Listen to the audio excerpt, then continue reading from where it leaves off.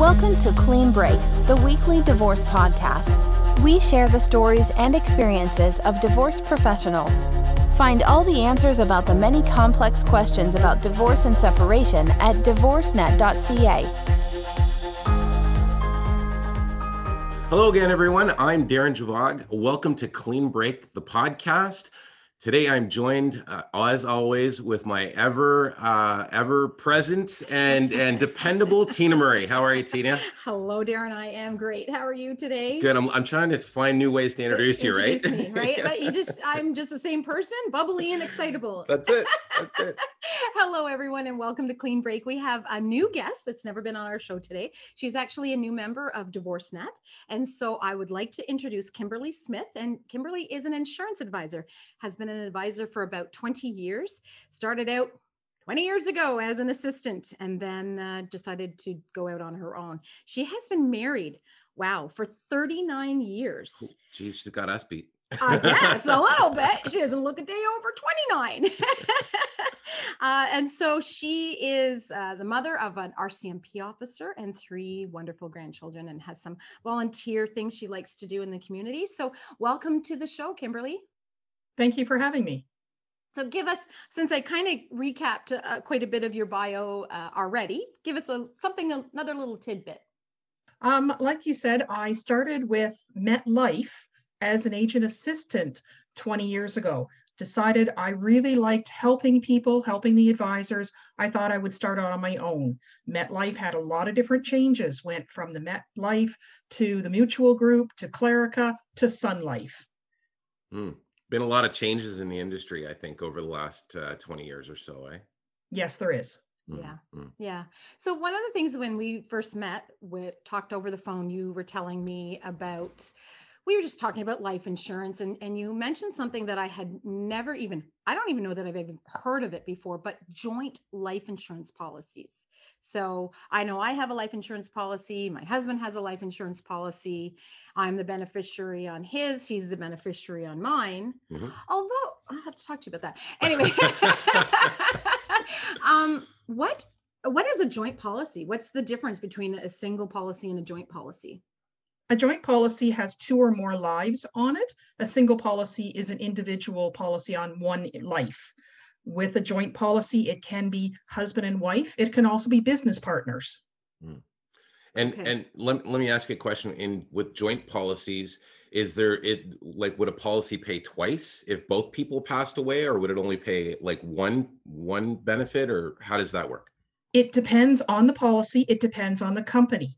Some policies that are joint, every person is insured for the same amount, so that when one person dies, the policy will carry on for the next person. Some policies only pay once, and then when the one person passes away, the insurance ends. It depends. You can have joint first life to die. You can have joint last life to die. You can also have straight joint policies. All different types of policies. And when would you advise somebody to get a joint policy versus a sole? Usually I advise that on business partners. When the company is owning the policy, and then you have a joint policy on both business partners. On married couples, a lot of times I look at individual policies for the married couples with, as you said, Tina, my life insurance policy is my own, with my husband as my beneficiary. Mm-hmm. Okay. Yeah. So tell me a little bit about the ins and outs of what happens to a joint policy in the case of a divorce. In the case of a divorce, with some companies, some insurances, say, for example, you have a $200,000 life insurance policy, some companies will split that evenly for each insured. Each person will have $200,000. Some companies will split, each person will have $100,000 each. And some companies do not do an even split. Some companies, 150 for one person, 50 for another person. Okay.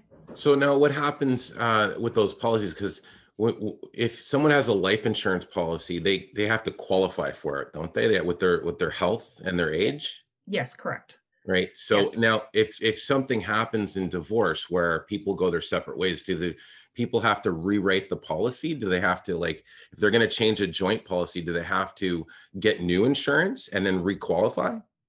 What happens when a policy is split? The original policy is canceled. 2 new policies are created. You do not have to pass insurability, which means you don't have to answer medical questions again. But the premiums that you pay will be the age you're at when the split happens. So you will have to pay more. And I guess that would be important too. Like if somebody took a policy 15 years ago and now they're getting divorced and then they have to get a new policy, either you're 15 years older, that would probably impact the premium, right? It would impact it quite a bit. And also if you have a whole life policy that happens to be joint, then you could have cash value in the policy. The cash value then may not be split evenly between the 2 insured.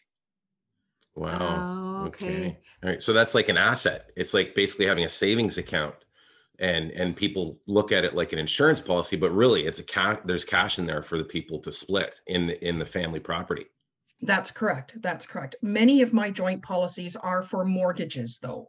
So in a term insurance, there is no cash value, but in order to split a policy, it is a lot of information that has to be gathered, a lot of paperwork to split a policy. But the main thing is you're going to be paying more money, because even if you've gone 5 years in that policy or 15 or 20 years in that policy, you're that much older.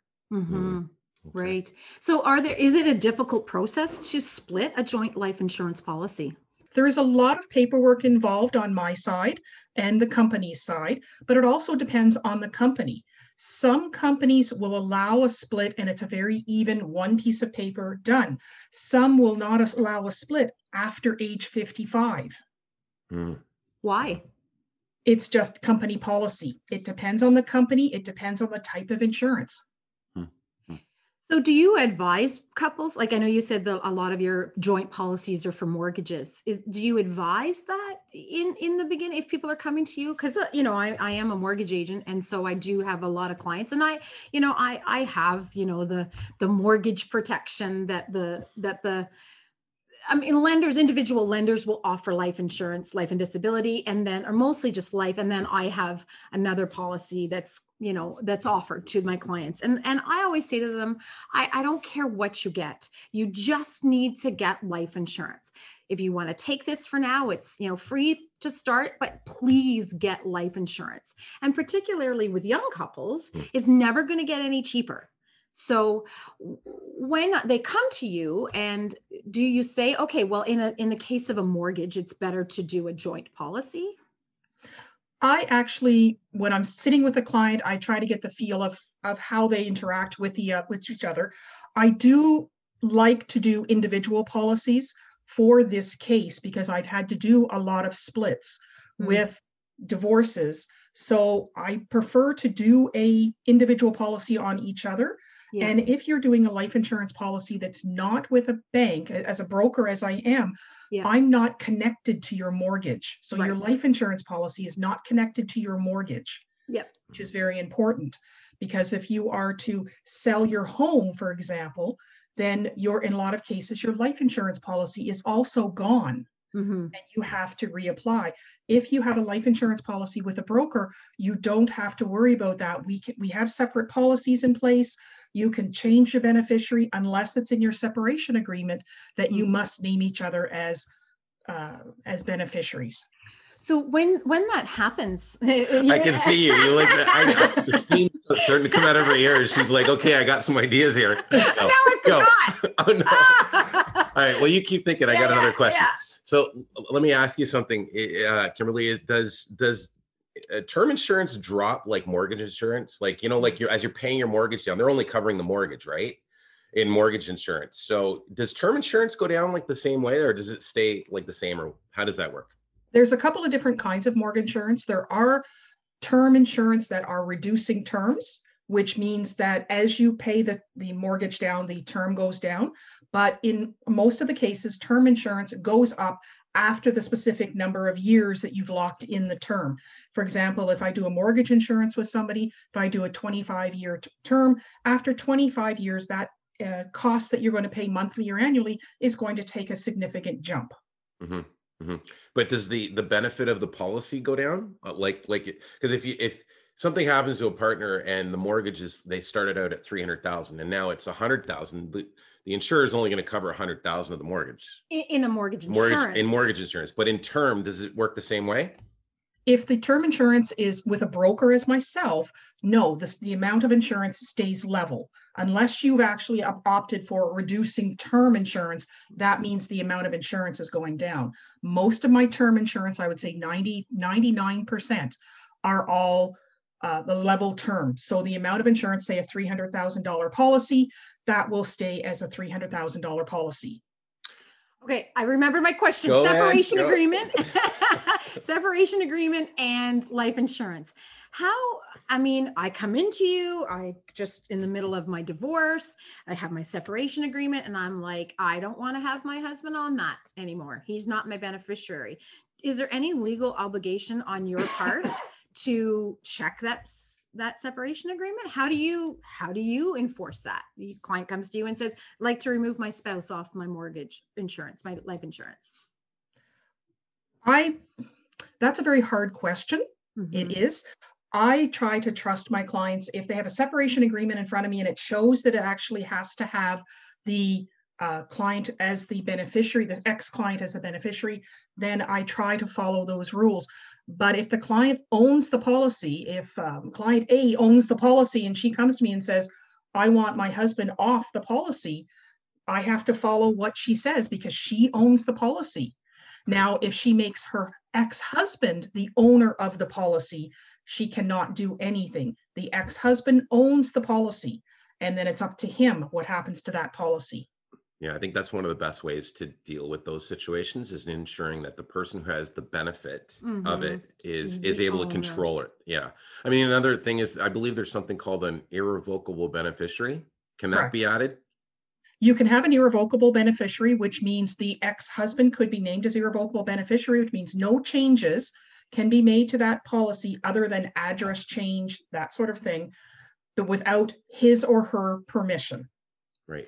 Would you ever advise, let's just say you hold two policies for you hold two life insurance policies, one for each spouse, they're not joint.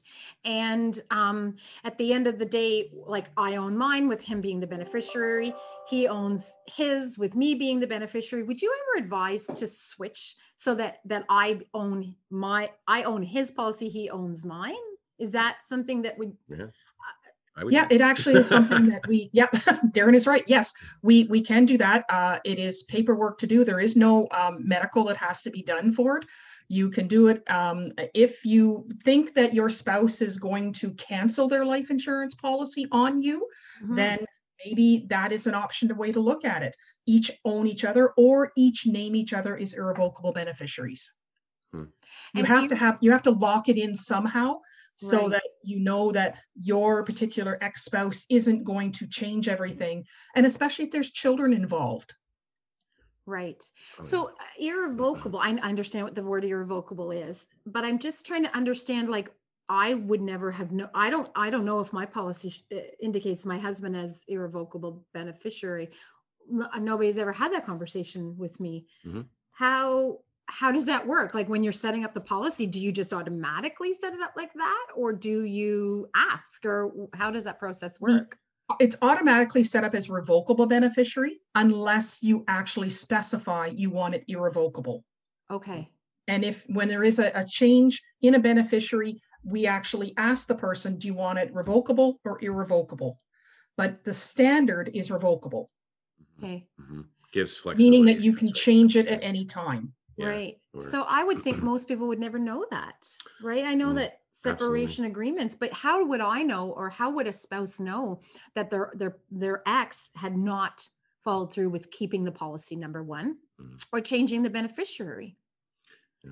Well, I know what Jim said in the past, that, like when they, even though you finish and you sign your separation agreement, there's ongoing commitments that have to be maintained.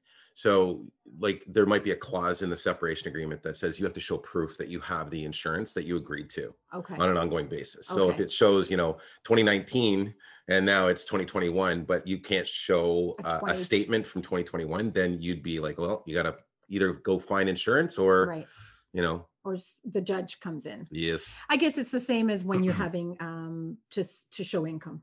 Yeah, it's Every same year thing. you show income every year. For Yeah. support payments and Right. stuff like that. Right. So I have a question for you, Kimberly. And I've heard this before, but I know, and maybe this is your experience too, Tina, with mortgages, but when you're doing a mortgage insurance, there's usually a couple of questions they ask about health and stuff like that. And I know from the insurance side, typically it's a little more strenuous about how they ask questions. So I guess called the underwriting. Yes. So in your business, what do you think? What is that? Why is it like that? Like, is there underwriting on mortgage insurance, and is it the same as underwriting on term or life insurance? Is it the same type of underwriting? And does it guarantee a payout? Like, because it's like, right, that you hear about all those, bank mortgage insurance, and they are not underwritten. They're not, what is the word? Underwritten. Yeah, but I'm saying ahead of time, right? Oh yeah. So they're pre-underwritten. Pre-underwritten, Yeah. right? So then people die, and then the bank finds a way to say, "Yep, sorry, too bad, you lied," or whatever, right? So what's In my experience, and I've had this happen where I've had a client that had bank life insurance covering the mortgage, and when the person died, the bank said, "I'm sorry, but you lied on your application."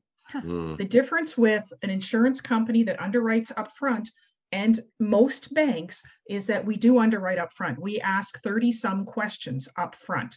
The bank's question you get on a mortgage application, you get the question that says, "Have you ever been tested for high blood pressure, cancer, heart attack, stroke?" Yes. So when you go into the doctor's office and you have a blood pressure cup put on, you are tested for high blood pressure. Yes. So you have said no on that application. You have Right. actually lied on your application. I never thought of that. You've lied. You have, Tina, you go in and you have a pap test. Yeah. You're tested for cancer. You have to say yes on that I application. didn't know that either. If you say no, you have lied on that application. The bank can come back and say, "No, you've lied." Wow. Okay, And you just added a whole new layer to what I knew in the past, but this is another layer up. I didn't even think about these things. Wow. And That's amazing. and there was actually a whole program on Marketplace about Yes, this a few years ago. years ago, and I've shown it to my clients, and they just could not believe it. But the I question that we ask is, have you ever been treated for? Right. Not tested for. That's a distinction right there. That is the terminology. Because when I did my very, very first mortgage, I wrote no, no, no, no, thinking I don't have cancer. I don't have haven't had a heart attack. I don't have I haven't had a stroke. Yeah. But actually, that's lying on your application, because the term is treated for and not tested for. Right. Right. I know, I